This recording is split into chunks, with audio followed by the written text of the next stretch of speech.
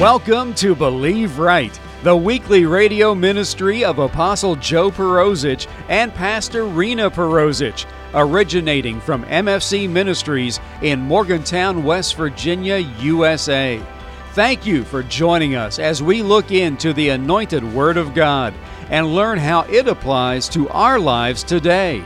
Jesus is alive and is healing, blessing, delivering, and changing lives, all through placing faith in Him, taking in God's Word, and beginning to believe right for all areas of our lives. Now, here's this week's broadcast. Hallelujah. Just think if everybody gave their gift, what the church could be like. Just think what kind of effective kingdom people we could be if everybody would put their hand on the plow. Father, thank you, Lord, for what's going on here. I thank you that the well will just go deeper. We will not be an inch deep and a mile wide, God. We will have a deep well. We have a deep well, Lord.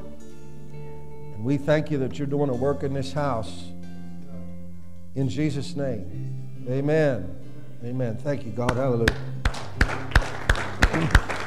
Thank you, Lord. You know, it's one thing to be anointed to do something. You can sit down. I'm sorry.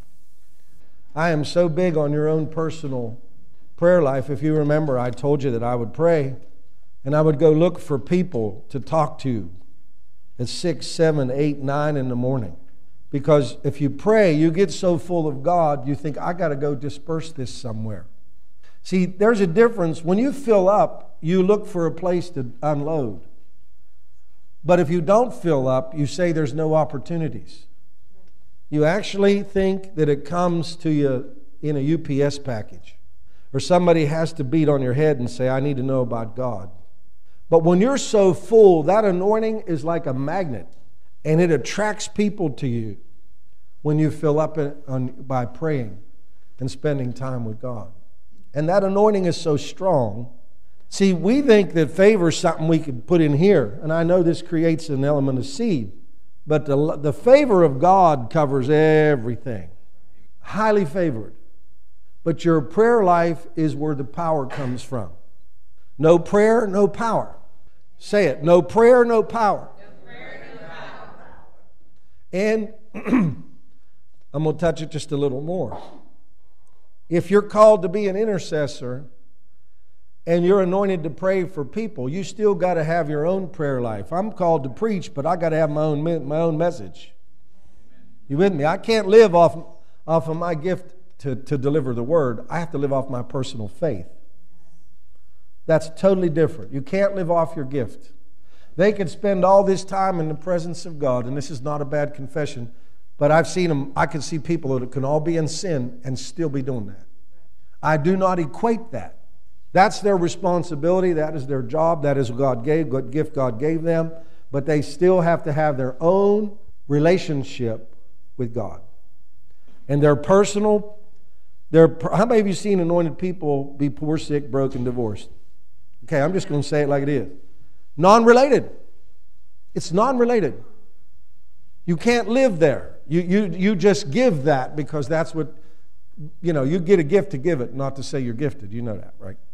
So you have to have your own personal prayer life with God to have victory. Them singing don't give them victory. It gives them presence.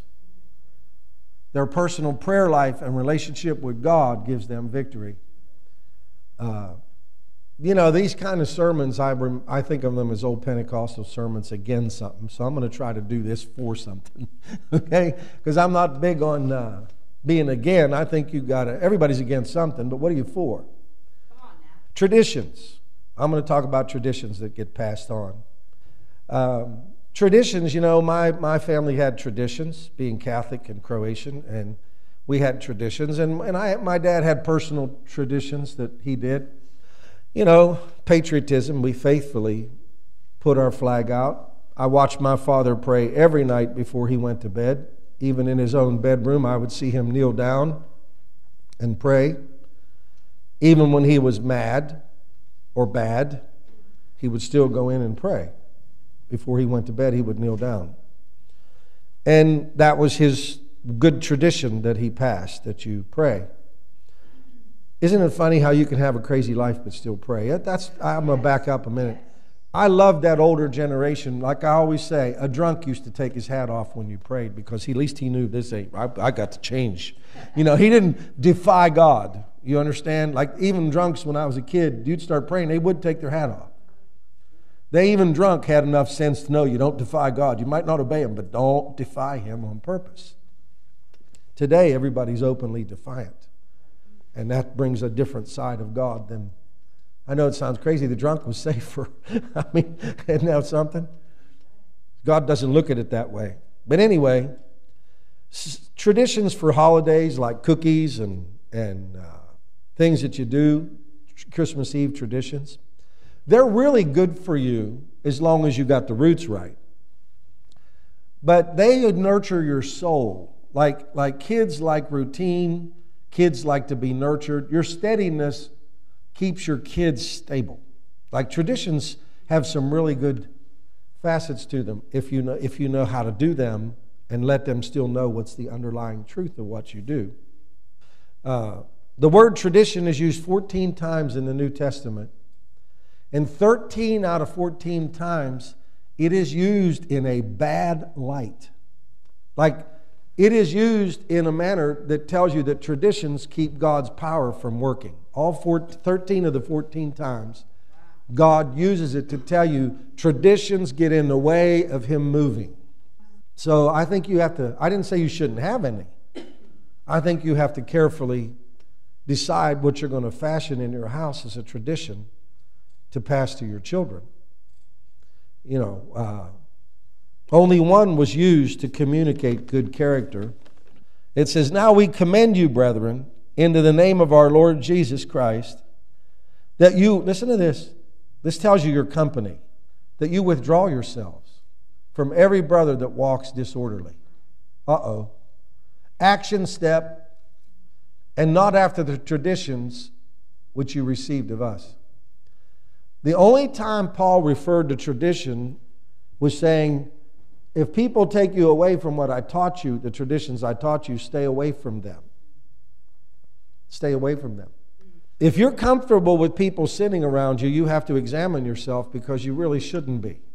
The Bible says that you are to withdraw yourself from people that walk with no order. And you could tell a disorderly life, man. I mean, if you got disorderly family and you get around them, it's a chaotic event. Does anybody understand? It just gets in a big turmoil because demons don't like order. Order drives devils crazy. As a matter of fact, every time you get more responsibility, you've got to put your life back in order to be able to manage that responsibility. That's how important order is. And I don't know about you, I was just telling Pastor Reed this morning, I've always had to adjust to my life to what God asked me to do. Even to doing this and closing my business. It was a big transition. It started in February of 2005. Closed in October 31st of 2005. And then after that, I still had to rearrange my whole life to do this. It was a planned, it wasn't that I had to plan. I had to walk the plan out one day at a time. And you had to walk it out by faith, but every day I had to conform my life to what God asked me to do. And see, that's long. Do you realize when you go, you do that when you become a doctor, long-term planning, a dentist, a lawyer, you get a job, you search, find a job that suits your life for benefits. You have to plan your life to be able to conform it to obey God. And if you keep filling it up with activity, you won't do it. The easiest thing to do rather than pray is go do something. Keep yourself busy, especially if you have a lot of pain, you go get busy. But you see, in the real world, you got to take your pain to God. Because, see, He can direct that pain. I can tell you this personally. When I have a lot of pain, I try to work more. Because I'm determined to make that pain productive. I refuse to lay there like a wimpy, whining, weak man. I might do it for a few hours and then I think, what are you doing? I turn that, because the devil can't stand it. His goal is to render you helpless. And when I turn it into productivity, he don't know what to do with me. You with me? God told me one time, you outlasted the devil in a circumstance. He says, you outlasted him. Now he has to make a new plan against you because the one he fashioned, you outlasted. Uh-oh. That took some doing too. A lot of pain in that. You can't separate pain from your life. I wish I could tell you could, but I don't know that life. Your greatest growth comes in your greatest pain. Because if there wasn't pain, you wouldn't bother. Anyway, so you have to conform your life. Examples. We're going to touch Christmas since it's here coming. You know, they've almost successfully removed, Christ out of Christmas. I think y'all know that. I was walking through Walmart in the garden shop this weekend, or last week, And this is not a slam, this is an observation. It was totally 100% full to capacity, more than I've ever seen. They tucked all the other stuff in the corner. I'm a retail guy, so I pay attention to what merchants do because I just like business, okay? So I'm studying their garden shop when I walk in it, and all the garden stuff's in the corner. It is 100% fully packed with Christmas products that are not made here. We all know where they're made. And it's not their fault. We buy them, so that's our fault. Beautiful things. They look real pretty. You'd think that would look nice. But none of it was connected to the real truth. And a country that doesn't believe in us and doesn't believe in our religion, that still incarcerates Christians and burns churches down, and incarcerates the Christians is who we give the money to celebrate Christmas. I think we're crazy. You really want to know the truth? I think we're out of our mind. Yes. We're funding people who are persecuting our brothers and sisters we call family, and we're funding it.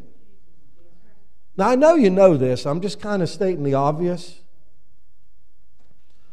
It's peculiar thought, isn't it? I think we don't think far enough. We just go one step further sometimes. Take one more step into truth. One more. Just one more. Just one more step into truth. Rather than think about ourselves. We're so busy wrapped up with ourselves, we don't see past ourselves. Apostle Joe Perozich and Pastor Rena Perozich pray that you have been blessed by this week's Believe Right broadcast. Chapter 14 and verse 6 from the book of John in God's Word tells us that Jesus Christ is the way, the truth, and the life, and that no one comes unto God the Father by any other manner than through accepting, believing, and confessing that the shed blood of Jesus has cleansed them of their sins and that He truly is the risen Savior and Lord of their life. For more on the gospel message of Jesus Christ, you can log on to our website at www.believeright.tv. There you can listen to older radio broadcasts and view our weekly television broadcast, along with finding out more about Apostle Joe Perozich, Pastor Rena Perozich, and MFC Ministries. That website address again is www.believeright.tv. If you wish to contact us for prayer or ministry information, you can call us in the U.S. at 001-304-292-7283 or write us at MFC Ministries, 300 Highland Avenue, Morgantown, West Virginia, 26505, USA. Join Apostle Joe Perozich and Pastor Rena Perozich again next week at this time here on this station for another time in God's Word, which, when applied to our lives, will enable us to believe right for every area of our lives. Have a blessed week in Jesus.